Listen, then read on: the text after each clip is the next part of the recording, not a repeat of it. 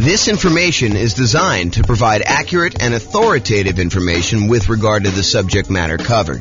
It is offered with the understanding that the presenters are not engaged in rendering legal, accounting, or other professional services. If legal advice or other expert advice is required, the services of a competent professional should be sought. Welcome to the Tyler Real Estate Investing and Real Estate Financial Planning Podcast. Learn all about investing in real estate in Tyler, Texas, with a combination of real estate financial planning and modeling with numbers specific to Tyler, plus syndicated, more generalized recordings of live and pre-recorded real estate investing classes, not all of them specific to Tyler. Be sure to stay tuned after the podcast for a message from our sponsors. Well, good morning and welcome, everyone. We've got a pretty exciting class today. By the way, I'm James Orr. The way to start off. Oh, that's awesome. We got a really exciting class today. So in a lot of the other comparison classes, we've been doing these like once a week for the live versions. For the podcast, it's probably about once a month. But for the live versions, we're doing these once a week. And in previous comparison classes, a lot of times we take one strategy and we compare it against a completely different strategy such that sometimes one will do significantly better than another, and sometimes the other one will do significantly better than another. Today's a little bit different because today we're comparing doing two identical strategies, except in one case, we are saying, if this means it will be better, then do this. And here's what I mean by that. So what we're going to cover today is doing the nomad strategy, buying a property as an owner-occupant, 5% down, moving into the property, living there for at least a year. It's at least a year because the lender requires you stay in a property for at least a year when you get an owner-occupant loan, with some very unusual exceptions, like you move out of the area or something like that. But if you're buying a property, you buy it as an owner-occupant, you move in there for at least a year, or until you save up for the next property. Then you buy another property with 5% down, move into that property. You keep the last property and you convert that property to a rental property. And then you repeat this process until you have up to 9 rentals, 10 properties total, one that you're living in, 9 rental properties. However, here's the twist for today. Today, we're saying you're both doing the nomad strategy, kind of like person A and person B. You're both doing the nomad strategy. However, if person B gets to the point where they've got enough money saved up in their bank account that they could take that money and pay off their owner-occupant property, the one that they're living in, and have enough money left over for their reserves and stuff like that, but they could pay off their owner-occupant property. And by doing so, that means that they are financially independent, that they have lowered their threshold to be financially independent by doing that. They're not already financially independent, but they lower their threshold to do it. Then go ahead and pay off the property, stop buying more properties, and you've won the game. You become financially independent and you can do that. And so either it's going to be you didn't pay off the property and it's exactly the same as doing the nomad strategy, or in some cases, it's better. And the question that becomes, how much better is it? And is this even a reasonable thing to do to kind of get to financial independence early? That's what we're going to look at today. So is it better to pay off your owner-occupant mortgage when nomading? And we modeled this in 305 U.S. cities, and you'll be able to see which cities this has been more effective in, where paying off your mortgage was better, and which cities it didn't matter. So, as I mentioned, in both scenarios, we're doing the nomad strategy. You're buying an owner-occupant property, 5% down. You're living there for at least a year. You're buying the replacement property and moving in while converting the previous property to a rental. And you're going to repeat this 10 times. That's the model for both scenarios. With the traditional nomad, there's no paying off of the owner-occupant property early. Now, if it gets paid off just organically because you lived there for 30 years, that's fine. But we're not saying you're taking extra money you have sitting aside, invested in the stock market, taking that money out of the stock market and paying off the property. The other model is you do the nomad strategy, but if you, at any point, you have both enough money and by paying off the property, you qualify as financially independent, then go ahead and do it and then stop buying additional properties at that point if you pay off the loan and you are fine. Because I had some stuff where I was running this using the Real Estate Financial Planner software where you were paying off the mortgage, and then the next month you'd be like, hey, well, now that I'm financially independent, why don't I go buy another property? And then you were no longer financially independent because you got a mortgage payment on your owner-occupant property. So we had to turn off buying additional properties when you do that. If you want to see the actual comparison, there's a URL on the screen. I'll put it in the show notes as well. But if you go there, you could actually see the kind of charts I'm about to show you, and you can kind of dig into it, mouse over them, see which cities are which, and do that. Okay, so I'll quickly recap what makes you financially independent.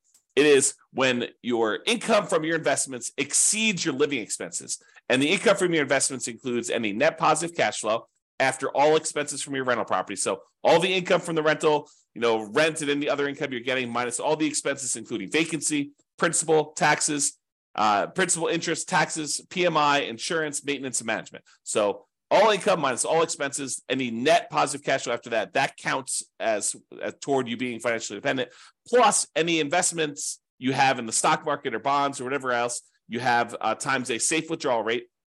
That also counts. Plus, if you have Social Security, which we didn't model in this case, that would count. Annuities would also count if you bought any of those. We don't have any of that in this modeling, and any pensions you have. So all those count toward being financially independent. And the key point here is why this matters as to whether or not you pay off your primary residence, your owner-occupant property that you're living in or not, is imagine for a minute that you are thinking to yourself, okay, I need $10,000 in order to be considered financially independent and to pay all my bills. All my bills includes, my medical insurance, my car payments, if you've got one of those, all the maintenance on your car, all the gas in your car, all the food, all that stuff, including the mortgage payment on your property, and taxes and insurance and maintenance and all that other stuff. So all of that you can afford to pay on $10,000 a month, let's say as an example.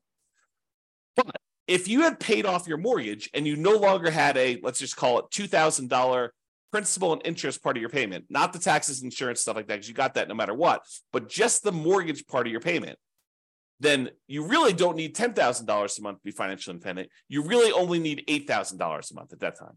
And that's what we're saying. We're saying, look, if you can go pay off your primary residence, then you no longer need $10,000 a month to be financially independent. Now you only need $8,000 a month. And if that would, by paying off your mortgage, you get down where your other passive income we just talked about exceeds that $8,000 a month, then go ahead and do it. That's what we're saying here. Okay, so assumptions. Each city modeling uses the median home prices and the estimated rents on those properties. We did not apply any of our optimization strategies to improve cash flow. One of the things we're really big on, and we've covered a lot in previous classes and stuff like that, is the 88 different strategies to improve cash flow on rental properties. We did not optimize here. We're really just buying off-the-shelf properties that we didn't do a really great job of optimizing for. Now, the job income does vary based on what city you are, because if you made the same amount of money you did in Mobile, Alabama as you did in Los Angeles, and the prices of properties are very differently there, then it means that, in Mobile, you'd be crushing it, and in Los Angeles, you would not be. And so we really wanted to vary the incomes you earned in areas to match the price of houses so that you could do, a strategy there. So really, if you're in more expensive markets, you make more money, but that also means that you need to exceed that amount of money that you're making in order to be considered financially independent. So to those who we give extra stuff to, we also require more of them to be considered financially independent. Okay. We do start everybody with just enough money to make a 5% down payment on an owner-occupant property with some closing costs in their marketplace. So if the median price of homes in your marketplace is one price, then we make sure you have enough for 5% down and some closing costs so that you can buy a property there. So that means that everyone's not starting with the exact same amount of money. Okay. You're buying the owner-occupant properties with 5% down, and with Nomad, you keep moving out of the property and buying your next owner-occupant property. Now, when we do this, the interest rates when buying the owner-occupant properties, which is what we're doing here, is going to be 6.5% with 5% down. In addition to that, there is going to be private mortgage insurance because you're putting less than 20% down. And we do take that into account. Now, if they were buying rentals, which they're not, we would have assumed 7% for non-owner occupant properties with 20% down with no PMI. But we're not doing that in this particular case. We're also assuming that they're earning 7% per year in the stock market. And we modeled it out to 100 years just so that you could see the full length of all that stuff that you've got going on there. You can see all my assumptions in detail if you want to. You can go to realestatefinancialplanner.com/model and dig into your city and see the exact assumptions for your city in excruciating detail. There's a whole bunch of stuff there. Okay, so without any further delay, how big of a difference does paying off that mortgage make? Well, in 305 US cities, in 187 out of the 305, about 60% of the time, you would be financially independent faster if you paid off your owner-occupant property doing the nomad strategy. 60% of the time, you would be better off paying off that property. In 118 cities, it didn't make any difference at all. In other words, you never got an opportunity to pay off the property because it wouldn't have meant you did it any faster. It may still be fast because you're doing the nomad strategy, but it wasn't any faster for you to pay off the property. You would have been better off just kind of letting it go. You would have been financially independent in those cases, okay? So here's the chart showing you like when this happens in aggregate. And you can see for the ones where you pay off your owner-occupant property, it skews earlier. There's a whole bunch. Like these lines, these should be identical if paying off your property didn't make any difference because they're doing the exact same strategy. But we could see with the gray area here that because paying off the property does make a difference, we've moved a whole bunch of things that were out here as to occurring longer, like it was taking longer to achieve financial independence, and we skewed them forward such that a whole bunch happened a lot earlier, a lot faster. Bunch of cities, number of cities is vertical, number of cities increased earlier on so that you were end up being financially independent doing that. And you might ask me, well, you know, how much faster? Is this like 1 month? Is this like 2 months? No. In some cases, it's like 10 years. In some cases, some really rare cases, like 1 or 2 things, it's like almost 20 years faster for you to have done this, which is crazy to think about. But that's the exception. I would say most of these are, 10 years or less that we're seeing here as being faster. And does it skew where like these things make a difference with only the most expensive properties? No, although I think some expensive properties actually made a difference. But no, it's happening right in this sort of meat of the market. This is $250,000 properties. This is $750,000 properties. So all of them are like the majority of them are between those two prices. So it shows you that this can make a significant difference a lot faster, not just like 1 month or 2 months, which is all the ones down here. The gray ones are the ones where it didn't make a difference at all, by the way. But these show you the difference between those. And you can see that some of them are pretty significant. Now, what about net worth? If you're like paying off your owner-occupant property, you're no longer leveraged just on that property, not the investment properties, but you're no longer leveraged on that. So is that going to impact things that much? And because once you do this, you stop buying properties. So in some cases, you end up not buying quite as many properties as you would have had. Does this impact your net worth? And you're also taking, money that you were earning in the stock market at 7%, and you're using that money to pay off in this case, 6.5% mortgage. So you would think it might make a difference in terms of net worth. And it does, actually. So in 66 cities, about 20% of the cases, it was higher. You'd end up with a higher net worth if you didn't pay off your property. If you didn't pay off the owner-occupant property earlier, in 20% of the cases, you would end up with a higher net worth. In 7 cities, oddly enough, you end up with higher net worth if you pay off your property, which is unusual. I mean, I think that's kind of a strange situation. And it's a relatively small number, so I'm not overly concerned about it. However, in 232 cities, at the 40-year point, your net worth is the same, regardless of which strategy you did. And it's possible that a lot of these where you paid off your property was after the 40-year point, right? Because we're measuring net worth at year 40. So it's possible the reason why there's no difference is we didn't make a distinction between paying off the property or not paying off the property until after 40 years. Interesting stuff. All right, so here's the difference in net worth. And sometimes they're pretty significant. So you can see that some of these are pretty large difference. We're talking like $1 million or more. Probably, what is that? Maybe half a dozen, maybe a little bit more than that, 10 or so.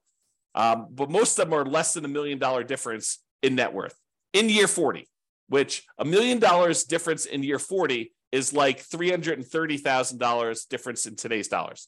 Because remember, inflation is happening, and $1 million today is not like what $1 million was 40 years ago, and $1 million in 40 years from now is not like $1 million today. And so if you think about what $1 million 40 years from now will be, it's like $330,000 today at a 3% inflation rate. That's the conversion. It's about 1/3. All right. All right, so let's kind of summarize this. So I separated this page into the average, which is shown here, and the median, which is the next slide. And so average is you take up all the values for net worth, you add them all up, and you divide by the 305 cities that we're in. It shows you what the average net worth was for doing that at year 40. When we do median, we look at all of them stacked in order from smallest to largest. We look at the middlemost number. So from an average perspective, your average net worth was about $8.15 million if you did the baseline nomad and you didn't pay off your properties early. And if you did pay off your properties early, it's about 8.11. So it's a difference of about $50,000, which is about 0.6% better for you to have done the regular nomad model in terms of net worth. So I would say that's not that significant. It's not that significant of a penalty. But really what's super interesting is let's look at how long it took you to be financially independent. If you did the regular baseline nomad model, the kind of like standard model, on average, it took you 531 months to be financially independent. However, when you pay off the owner-occupant property, if that means you would be financially independent early, you end up being financially independent on average at month 462. The difference is about 69 months or almost 6 years. 6 years would be 72 months. So it's like high 5 months, 5 years and 9 months faster on average for you to pay off your property early. So if you're in a market, you may want to think to yourself, hey, look, maybe I should be saving up some money on the side. And if I have enough money saved up on the side, maybe I should take that money and look at if paying off my property would allow me to be financially independent. That's something for you to consider because on average, it's like almost 6 years faster. On median, it's 5 years and 2 months faster. Still very significant. And the difference in net worth is only 1%. Plus, by paying off your owner-occupant property, it makes you a little bit more rent resilient, a little bit more price resilient. Rent resiliency is how far rents can drop before you have negative cash flow. Price resiliency is how far prices can drop before you have negative equity.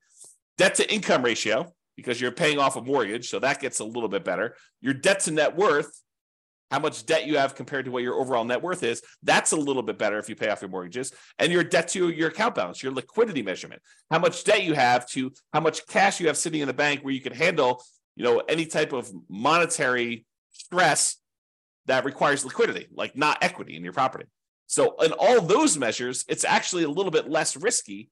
These are measures of risk. It's a little less risky for you to pay off your owner-occupant property. And you end up having slightly less in reserves because you're taking some of your reserve money and you're using that to pay off a property, which then goes into equity, and it's not as easily accessible. So that's the only area where it's higher risk for you to do that. Okay, and that's true both in the average and the median. It is less risky for you to pay off your owner-occupant property when you do that. Okay, so we've been primarily talking about doing this with the median property and what rent would be on that median property. Now, you could apply any of the 88 strategies that we have to improve cash flow on these in order to make your numbers better. Okay, we're basically using those numbers because I don't want to go and say and pick like the absolute best deal that you could find in a marketplace where not everybody could go and find those deals. Now, you should be able to, and you could do this, do better than what I'm suggesting.